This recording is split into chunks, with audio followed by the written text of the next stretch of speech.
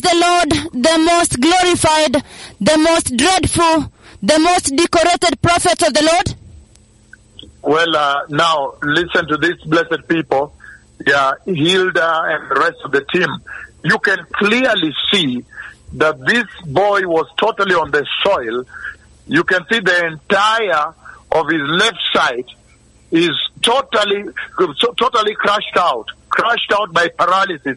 And even the way he's pulling himself on the soil and the grass, you can see that the other leg, the left leg, is facing out and he's pulling himself forward using the right hand. Even the left hand and the left leg, all of them are crushed out in that paralysis. Total crippled. This is crippled of another level of crippledness. So you cannot even ask what was he not able to do. You can see it yourself.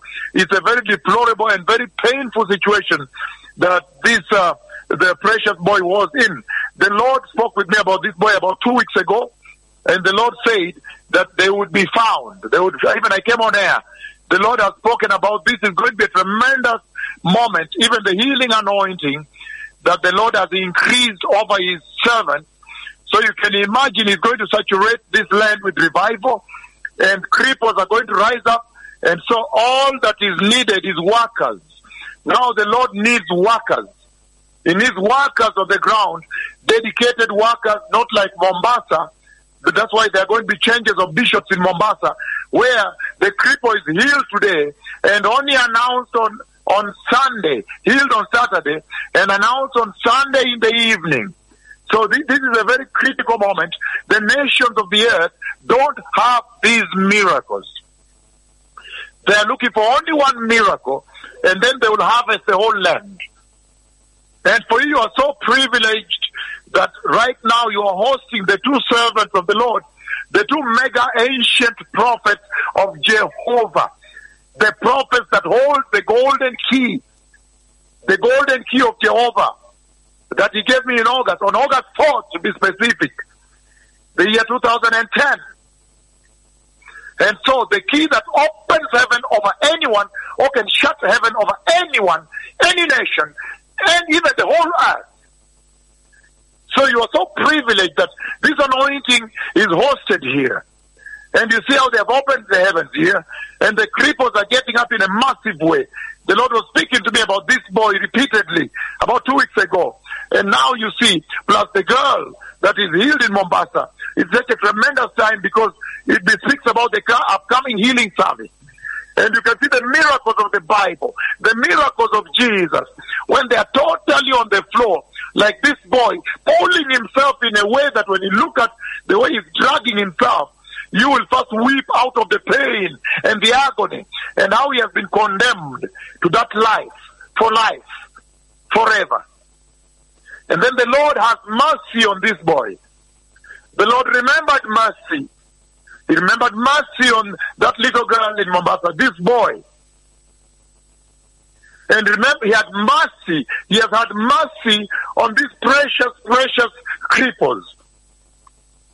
And now they are walking, that you may know that the messengers of eternity, the messengers of the book of Revelation, chapter 11, the ones that come with the power of God the Father. Look at the historic manner of their ministration in the land. Look at the type of cripples they're raising in the land without leaving their residence. Just their presence in the land, their presence on the earth, in the universe, shaking the sun. Look at what happened at Utawala. Look at now what is happening in the land. And I said that we are arranging a healing service. So you can imagine how massive that service will be. You can imagine how massive that service will be if these are preambles. These are your introduction. These are your abstracts. This is what is introducing you to the massive healing service coming up. And right now we are overwhelmed by thousands and thousands of cripples. We lost track. We lost count. How awesome that Kenya is eating from the abundance of the house. The delights of God.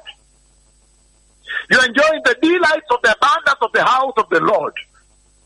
And other nations are in depravity. They're still lost. They're still caught up in pride. And I heard Phineas Gero talking about the first meeting that was done in this land Yes, indeed, in Kisumu. And that time the church was caught up in pride. What you see happening in all the other nations. The devil closes their eyes so they are not aware, they are not able to see what the Lord has in the offing. What the Lord wants to give them. The Lord is simply calling for repentance and they cannot see. Kenya was there. That is where Kenya was. 2004, 2005. And that's why in your first interview with Bishop Gero, you can see he was saying, they were asking, why should we repent? I want to go and repent in my closet. I want to go and repent alone. Repentance is personal. They were giving all their views. Some were saying there is therefore no condemnation. As if they were saying that God is irrelevant. God is confused to send the messengers he promised in the Bible. But look now, when Kenya embraced repentance, look at the tremendous avalanche of healings, the massive revival, the anointing that's going on in the land, the massive number of churches crossing over, bishops crossing over all across the board, coming with their churches, their families and everything. It's a huge revival. It's running out of control. The universities are ablaze. You cannot ignore the youth. They have gone on fire. It's shocking. It's very fearful. The little ones, 17-year-old, 18-year-old, 19, they are pastoring churches of 300 plus, 294, 300. So there is a beautiful revival in this land. What the Lord is doing in this land, I expect the senior archbishop to come live on air and celebrate this because other nations have zero. The Lord speaks to me about them and all the preachers you see on TV and everywhere. You are so-called number one. The Lord speaks to me about all of them, totally all. And he says, tell them to repent. And in the public. Guys, what an awesome moment in the church. So the wise will be the humble. Those who are humble, they are the beholders. They will behold the revival. Because they will be the beholders of the wisdom of God. But pride, the pride you see across the nations, they will end up in hell. You ask me, I've seen the future of nations, the future of people. Let people run and repent and humble. This is dreadful, blessed people. And Kenya is feasting from the abundance of the house. The delights of God overflowing in the land. But now the Lord is looking for workers. We need workers, says the Lord. God the Father, God the Son, and God the Holy Spirit, they are now crying for workers. We need workers, says the Lord. Because the revival is so big. Revival is so massive right now. Cripples being raised just at the presence of these two. The sun, 93 million miles away. A wonder, a dreadful wonder is happening in the universe. On the earth. This is a beautiful time, and God is not showing you a movie by raising these cripples from the dust. The Lord is not entertaining your eyes. He's evangelizing Jesus. He's preaching a mighty gospel using signs and wonders. So this is a powerful time. You just see the way that boy is pulling himself in the grass, and you know that he cannot do anything. You cannot ask a question. You cannot ask one question. You just see the mercy of God. The way he's pulling himself and he has spread his legs all over. It's amazing. It's shocking. And so when you look back now to the conversation happening at Jomo Kenyatta Sports Ground, the center of the meeting coming up, and I see a lot of flight tickets all headed to Jomo Kenyatta Sports Ground in Kisumu, coming from abroad. But when you look at now, the meeting going on there today, the planning meeting, the deputy archbishops have flown in. They have arrived there. Their flights touched down this morning, and they're meeting at that ground. But if you see that meeting, that was the initial ground where the first meeting in this land began. Where I scooped water from the lake and poured before the people and before the Lord poured on the land. And at that time, nobody knew what it was all about. Just like sometimes repentance is concealed to the other nations. They don't understand what it's all about. And yet hidden in it is the treasure of entry to eternity. Say failure to repent or to obey this voice, you are done. I've seen the future of nations. I've seen the future of people, the future of the church. This is a very powerful time to take advantage of and to overrule all the other religions, the Hinduism, the Islam, the what have you, all of them down. Because the Lord has established that only the blood of Jesus and the cross of Jesus can raise a cripple where hospitals have given up. What an advantage God has given you. What a blessed advantage He has brought you. Even within all the Christian denominations, all the Christian faiths, this is the true religion, this one here, being run by the two mega prophets of the Lord. You cannot be confused. What an advantage to capitalize on. To make gains, substantive gains. To preserve the gains as at now. And make movement, gain ground. That all people may get to know about this beautiful Jesus, wonderful Jesus, this awesome Jesus, this blessed Savior, and the salvation of the cross He laid before the nations, the glory of Israel. This is a beautiful time when Kisumu is preparing, then so much is happening there. This is awesome. You can literally see what this boy's condition looked like. You cannot even ask. I am shocked that Joel could even ask, tell us what could he do. You can see and weep. You cannot ask unless you're not born again. When you look at the way he's pulling himself, the pain that rends, it tears your heart, shreds your heart.